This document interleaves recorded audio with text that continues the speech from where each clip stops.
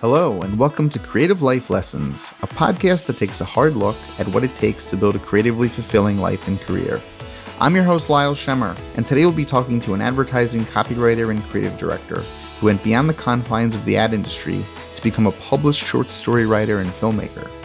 His career began at the legendary DDB New York and has since included stints at the also legendary but now defunct Grayson Rothschild, Euro RSCG, and J. Walter Thompson, where we sat next to each other in the same cube farm. He's worked on everything from Volvo to Intel to Tylenol, and his literary work has been published by the Monarch Review, Word Riot, and the Borough Press, amongst others. The film Thump, which is based on one of his short stories, will be released later this year. Welcome to the podcast, Larry Silberfein.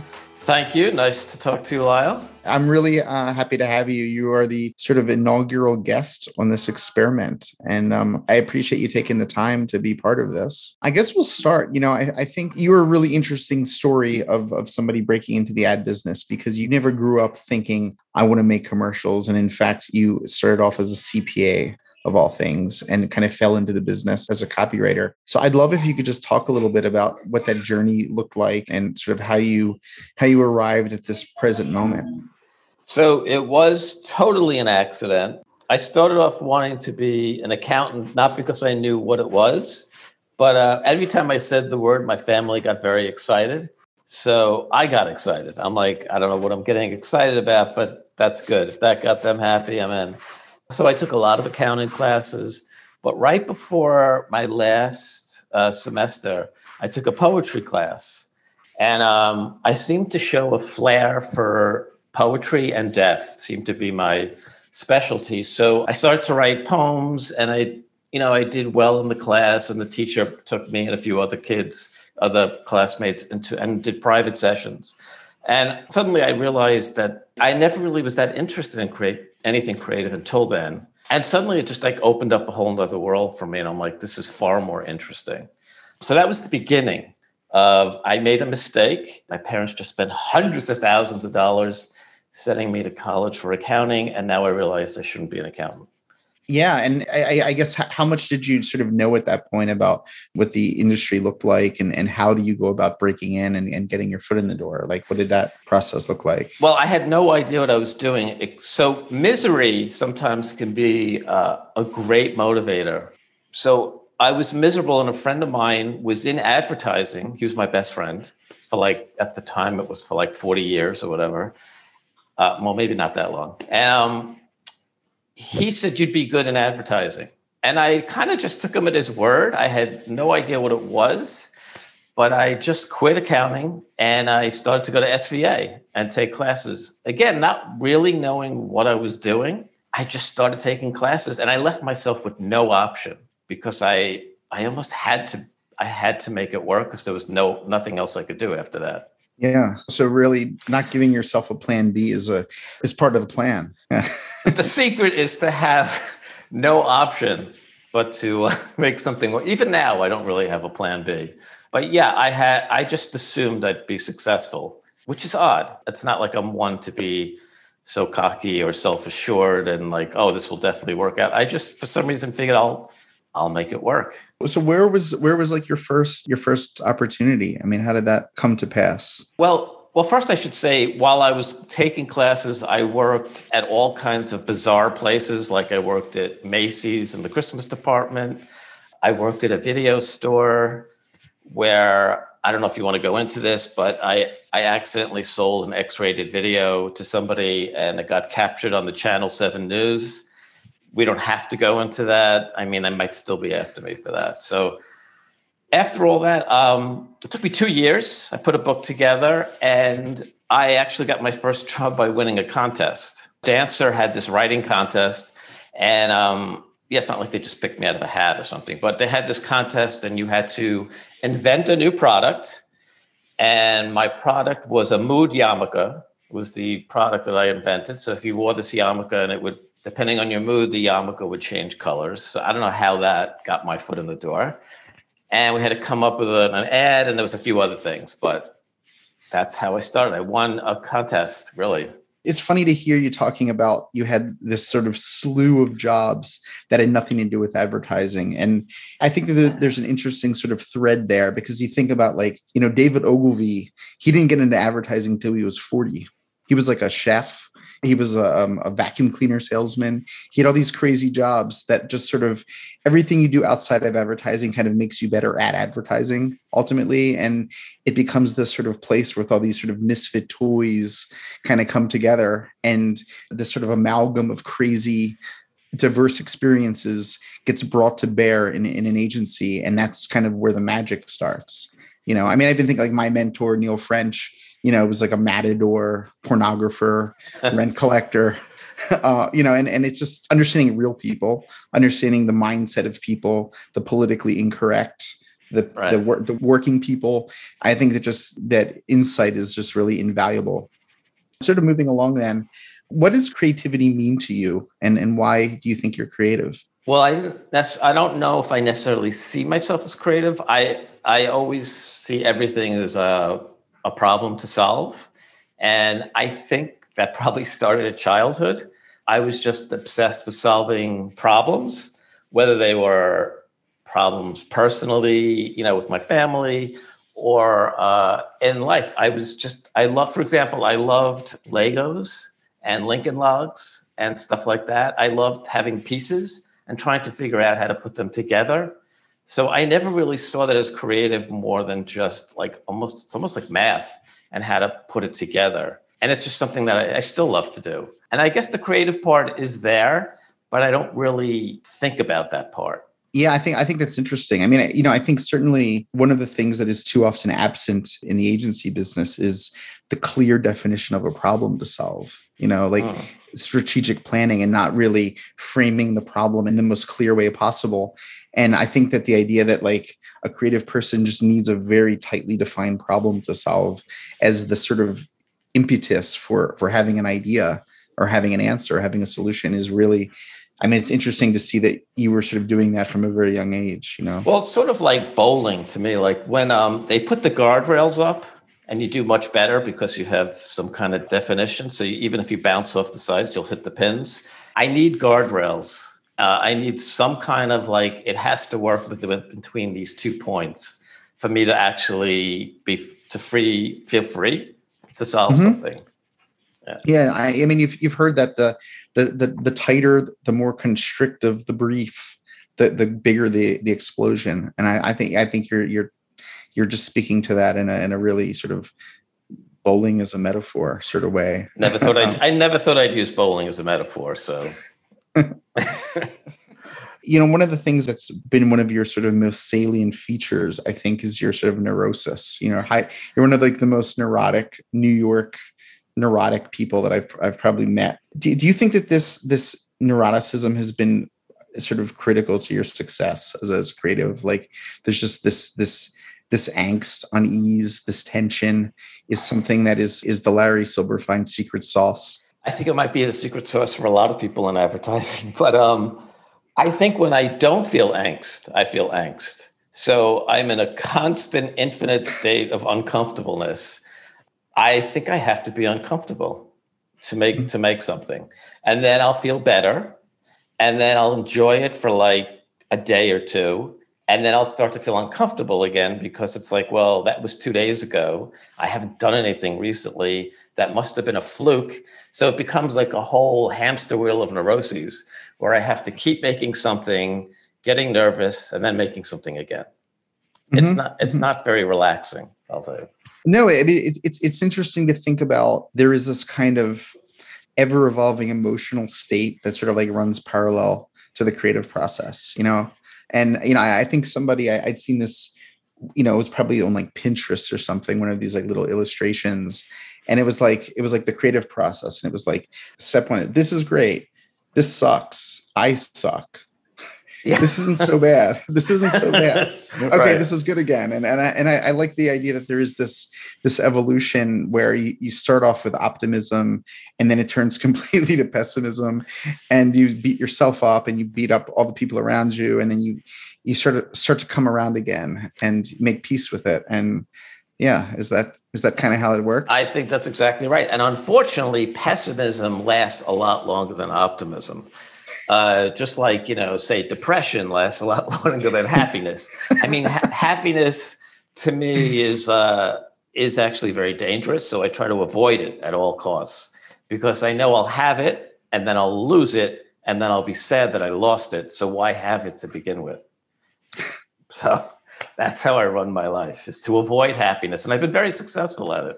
That is the toxic psyche of a creative person. I'm pretty sure. I actually feel the same way. It's like this idea that happiness can kind of become a sort of anesthetic, and it's really not meant for long periods of time. It's meant there should just be periods of balance, punctuated by moments of unhappiness and happiness. But the idea that we should aspire to make happiness like our sort of regular state is a very it's not a useful idea, I think, because it's not we're not really built for that. No, not I am not, and clearly you're not. Somebody out there must be.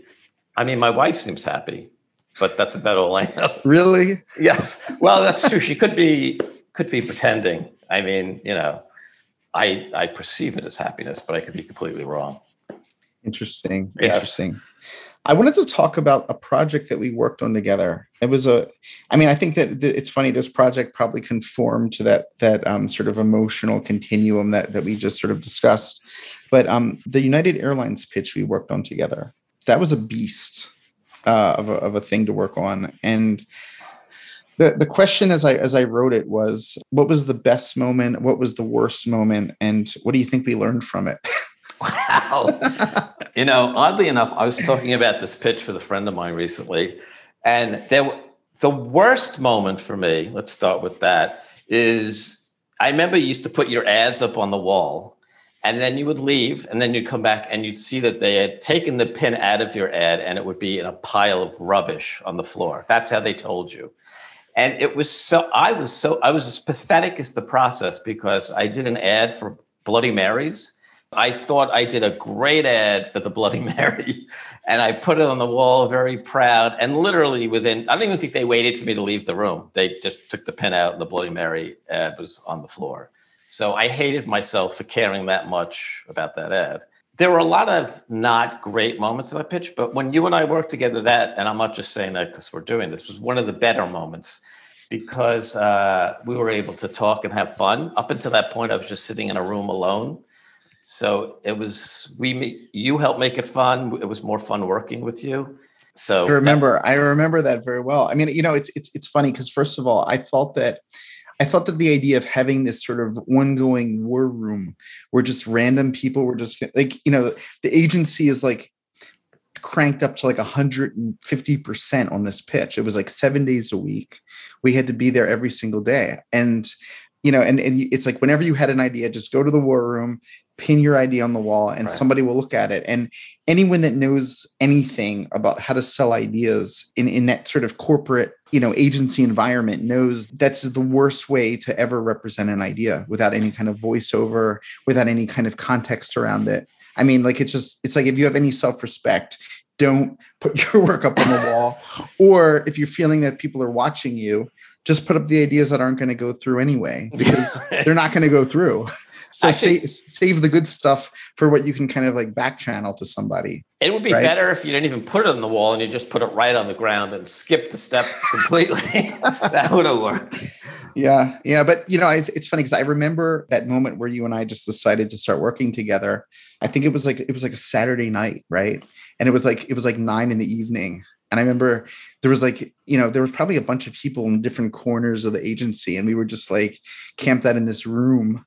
And they're like, two writers can have an idea together. Let's write. And I think someone had come up with this. Someone had realized that they were like a sponsor of like the Olympic team, the Winter Olympics, right? And then that was like a whole thing. Like, let's just come up with a bunch of like Olympic spots, right? And it was like, we sat in a room, came up with this idea where the ski team, you're in the baggage claim, and like the ski bags jam the machine, right? and the lights go off, and everybody's upset. And it's just like, proud sponsor of the U.S. ski team. Right. I mean, if we were the type to high five, which we're not, that might have been a high five moment. But Yeah, I thought for sure that was like, oh, how could they not love this? And surely it was in the pile of the Bloody Mary ads and everything else. Yeah. The funny thing, I think, when I look back on that was the sort of morning after. It was like the whole team had flown out to Chicago to present the work. And remember, we went into the war room just to sort of see the final deck. And it was like, where's all the creative? Right. I see. Now that was the epitome of clearly we're both masochists because I went in there to see if anything I did survived, which clearly it didn't, or I don't. You might have had something that survived, and then I wanted to take in the pain of all the ads that did survive that I wasn't part of. So it really was unhealthy for me, and maybe you felt the same way when you looked at the wall. But well, I think I just wanted to understand what we were really working toward.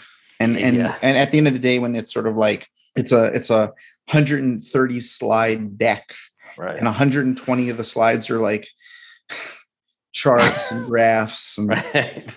that data visualizations, and there's a creative thing here too. And I think that actually is a good transition to another topic we can discuss, which is what has changed the most in this business since you began. That's a good question. I think it used to be much more black and white about what was good and what wasn't good. There would be the print ad, the television commercials, and it was all very conceptually oriented. When you looked at somebody's portfolio, you could tell whether somebody could think or not think. And today, it seems that there are so many random pieces, all kinds of tactics and little things. And this idea could be a show. We could make a musical out of it. It could be a book cover. It's like everything becomes 50 million pieces. And then I feel like the idea is not as celebrated as it used to be. Like when I was at Doyle Dane and you did a good print ad, for example. I mean, I would spend weeks trying to work on the perfect print ad. And then you would put it on your wall and people would come up and they would tell you how good it was. And it really meant something. Now I feel like if you do something good, it's like forgotten in seconds. It's like it never existed. So it's a lot of quantity now, I think. Yeah. There's definitely an obsession with tactics over core ideas, and thinking like a big idea could actually change the trajectory of a business over a long period of time. And I love to talk about, I think that like the Dove campaign for Real Beauty was really powerful. And it's like, you could understand how, I remember it was like 2005 when that came out and they used real women, it wasn't models, and right. Cosmetic beauty ads featuring real women and not models was really at that point in time kind of radical, and you could see they were really ahead of their time, and you could see how this is a 20, 25-year idea. And, I think largely to Ogilvy's credit and to Unilever's credit, they saw the potential of what that could be and how that could really differentiate Dove from a lot of those competitors. And they were really ahead of their time in terms of understanding that identity was going to be a big issue in our culture. And they really were at the right point in time to start talking about that. That's the other thing is I don't know if people recognize, I'm not saying everybody, there's a lot of talented people, but recognize a good idea as much as they did in the earlier years. Like you said, tactics are almost more important than ideas.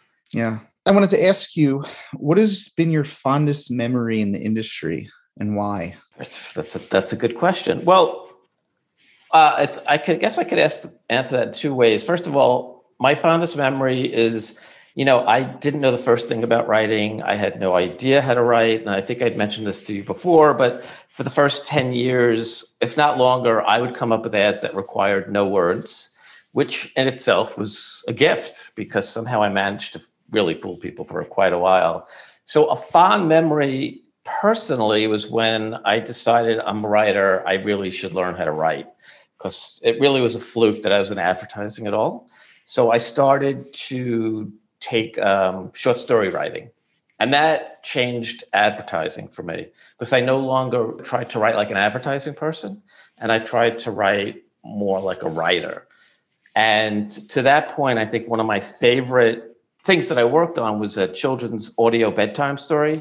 It was like a podcast of 20 chapters for Goodnight Diapers. And the story was about this kid who was on this bed that flew. And he, flew around into all kinds of surreal worlds. And I was able to combine my two worlds. I was able to combine the advertising world and the writing world into one assignment. So it was when the best assignments are when the two come together. And also, in terms of bringing yourself into it, I was able to create the childhood I kind of wished I had. Not that I had a terrible childhood, in case my mother happens to be listening to this. But I was able to rewrite my childhood and put a lot of my own stuff into the story. So it became very personal. Yeah, that's probably the best project I worked on. And nobody knew we were doing it. There was nobody involved. There was like 3 people. We did it. We showed the client. We made it. Every week we would make 2 chapters. And we'd have a great spread of lox and bagels every week. That was a big perk. It was the best. It was like being in your friend's basement and nobody knew what the hell you were doing. And then you just made something. So listen, I want to shift a little bit to some, these have been sort of open-ended questions. I have some more sort of like topic-based ones that are sort of more crafted in terms of what, I think I'm trying to get out of you. So this first one is sort of talks about art and craft. Art needs craft, but craft doesn't necessarily need art. How do you reconcile finding yourself in a situation where sometimes you're being valued for your craft skills as opposed to your art? That's a good question. I don't feel particularly good when there's no some kind of art, even though we are in a business and we're selling products. If there's no artistry to it, then I just feel like, well, I might as well be,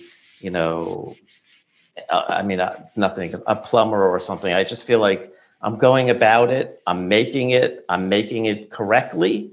But if it has no soul, then I feel kind of empty. I obviously will do it, and I've done both.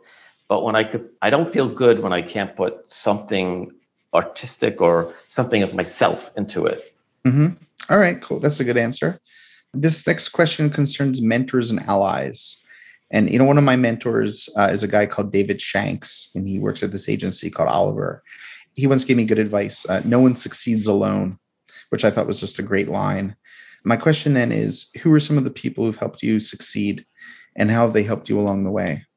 That's a good question because I don't really know who I would see as a mentor. I would say the agency that really helped me the most was MVBMS, which is Messner, which then became Euro, which is now Havas. But when I worked there, the people running it were all very talented creative people. It was like Ron Berger and Tom Messner. They kind of it was a really smart agency. And they let you do what you did, and then they would steer it. But they didn't force themselves on you. They didn't nitpick things. It wasn't about more. It was just about the right thing.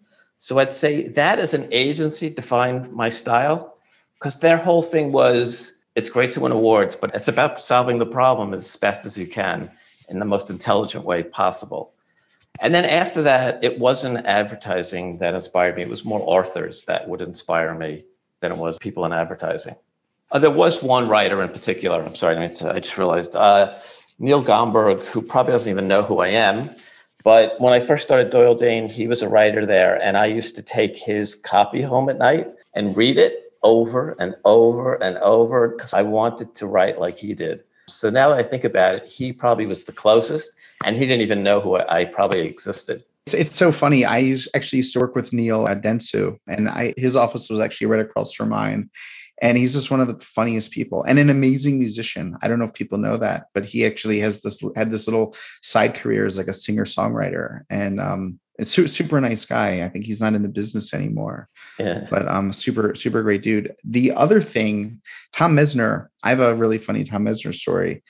He and I became connected. He'd been writing this, I think like every week he was writing an ad week back in like 2005 or something. And I probably sent him an email about something he wrote, and we kind of got to talking. Long story short, I ended up in this weekly Scrabble game with Tom Messner and Neil French. And I felt, both of these guys were sort of heroes to me. And I just couldn't believe that we were playing like Scrabulous on Facebook. That's like once a week. And Neil would just kick our asses every single time.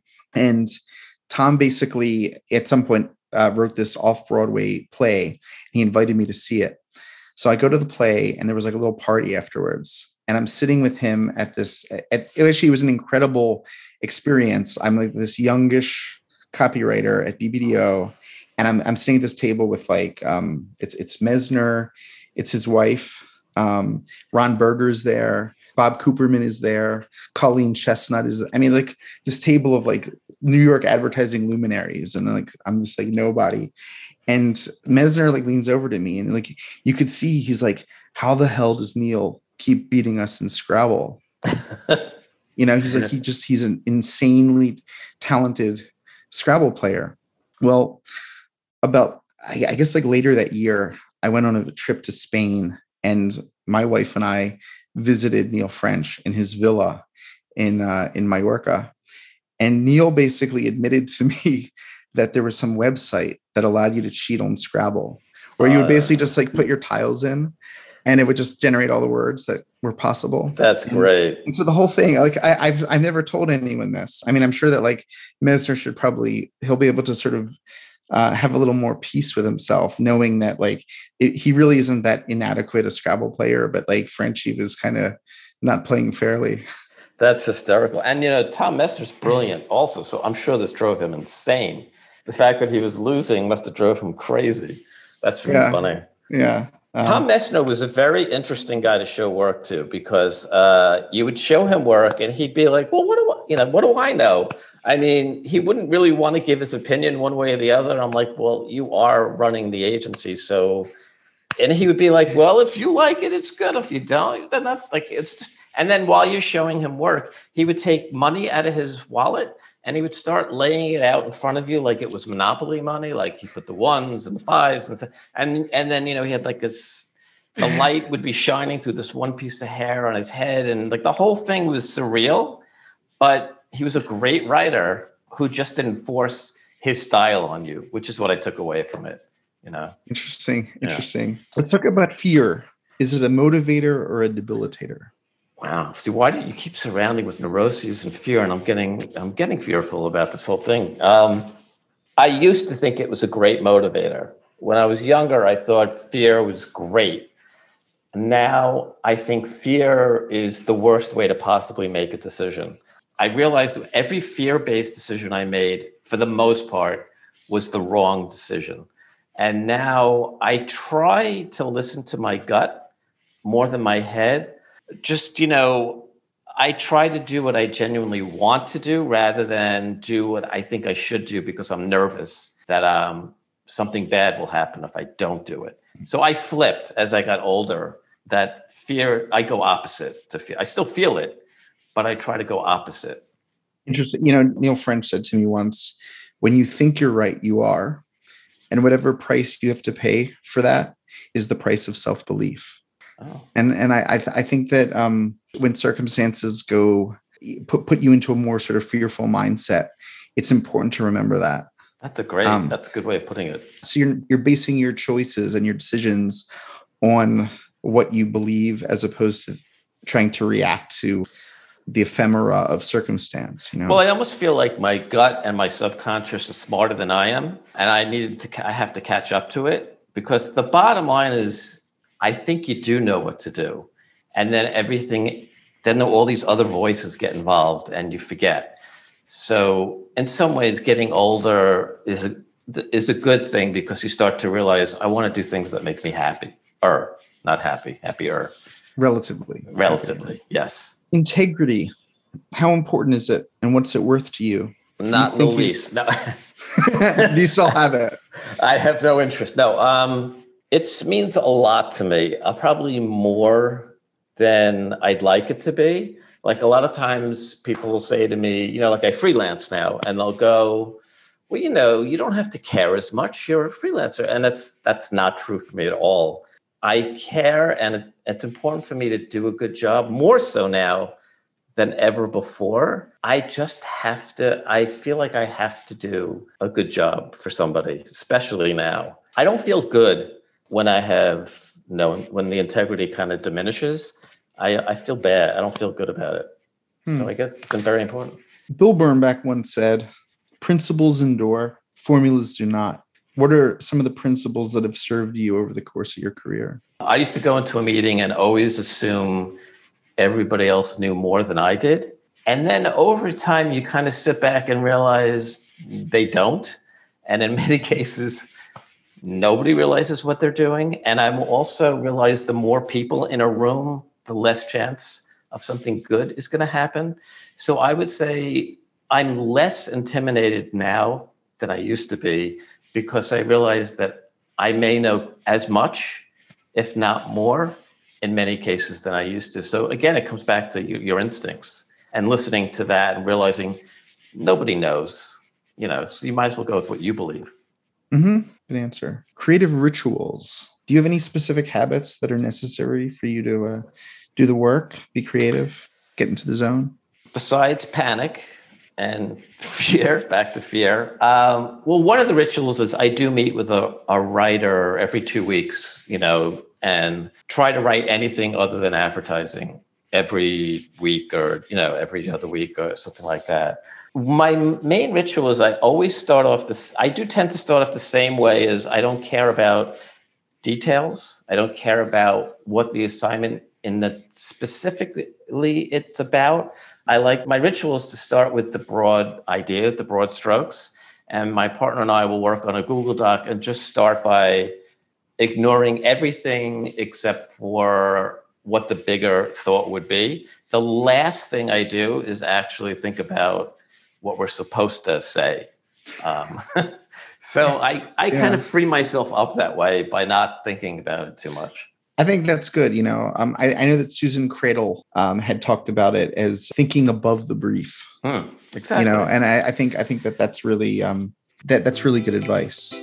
Let's move along now to this is kind of like the third bit, I think, in the podcast. It's a bit of a game. I'm calling it false equivalence, right?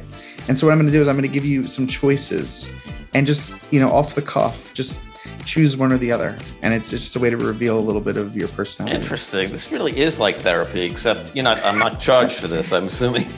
It's a projection technique that I've come up with to really understand how broken you are inside. Okay, that's good. All right. Chemistry or collaboration? Collaboration. David Ogilvy or Bill Bernbach? Bill Bernbach. Kugel or Kreplach? Oh, I don't really like either. I'll go with Kreplach. I like the way it sounds. I was going to make it Kreplach or Rugula. I like Rugula. Love Rugula. Yes. All right. How about, in that case, we're going to just add this as another option. Babka or baklava? I love babka not because of what it tastes like, but the word babka is fantastic. And Great word. And I once was having dinner with somebody, and the person was obsessed with babka. And they kept repeating babka, babka. You must try the chocolate babka. And it made the whole night for me. I mean, there was a Seinfeld about that, right? Yeah, I think there is. Yeah. The babka, they had a hair in the babka. Okay, moving along, because it's supposed to be fast. TV or out of home? Out of home. J.D. Salinger or Philip Roth?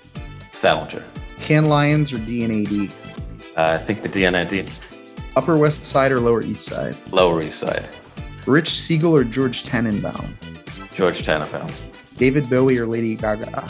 Ooh, I would have to go David Bowie. Pencil or pen? Pen. Nice. That's cool. All right. I guess that we're going to just start to wrap this up now. Would you like to share a passage of something you've written that you're really proud of?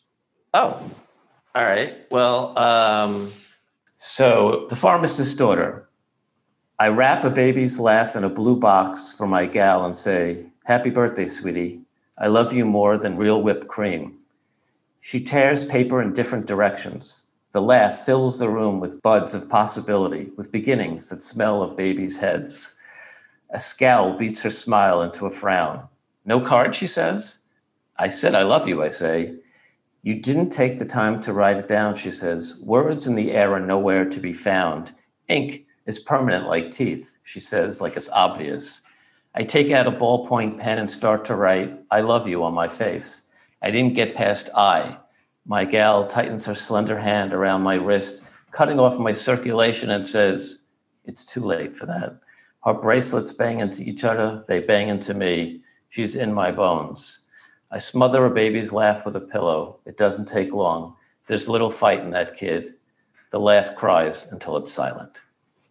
Wow. I remember you shared that with me, and I was just floored by the whole story. I mean, it's just not copywriting art. Oh, well, thank you. That's very nice of you. Yeah. I mean, it was very sad. It was super satisfying.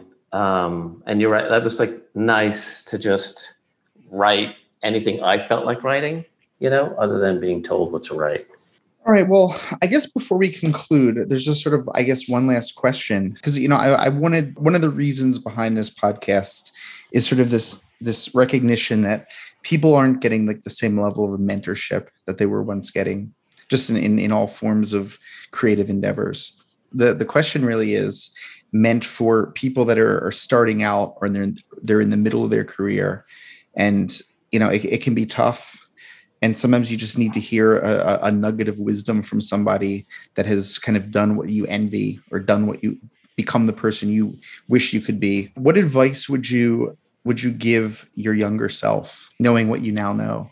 I wish I listened to the voice in my head more than I did. I wish I went with my gut, to go back to something we talked about previously, then let fear make decisions for me. If I had to go back, I think people actually respect you when you do voice an opinion that's different than theirs. And I wish I did that more. I'm doing it now, and it feels so much better.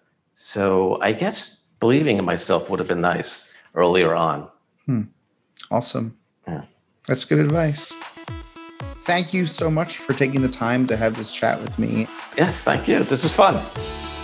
To learn more about the CLL podcast and its guests, please visit creativelifelessons.co. Creative Life Lessons was created by Penn Lee and Lyle Schemmer and is executive produced by Paul Greco and Jack Bradley. Audio engineering and voiceover provided by Jesse Marks. No part of this podcast may be reproduced in whole or in part in any manner without the permission of CLL Productions.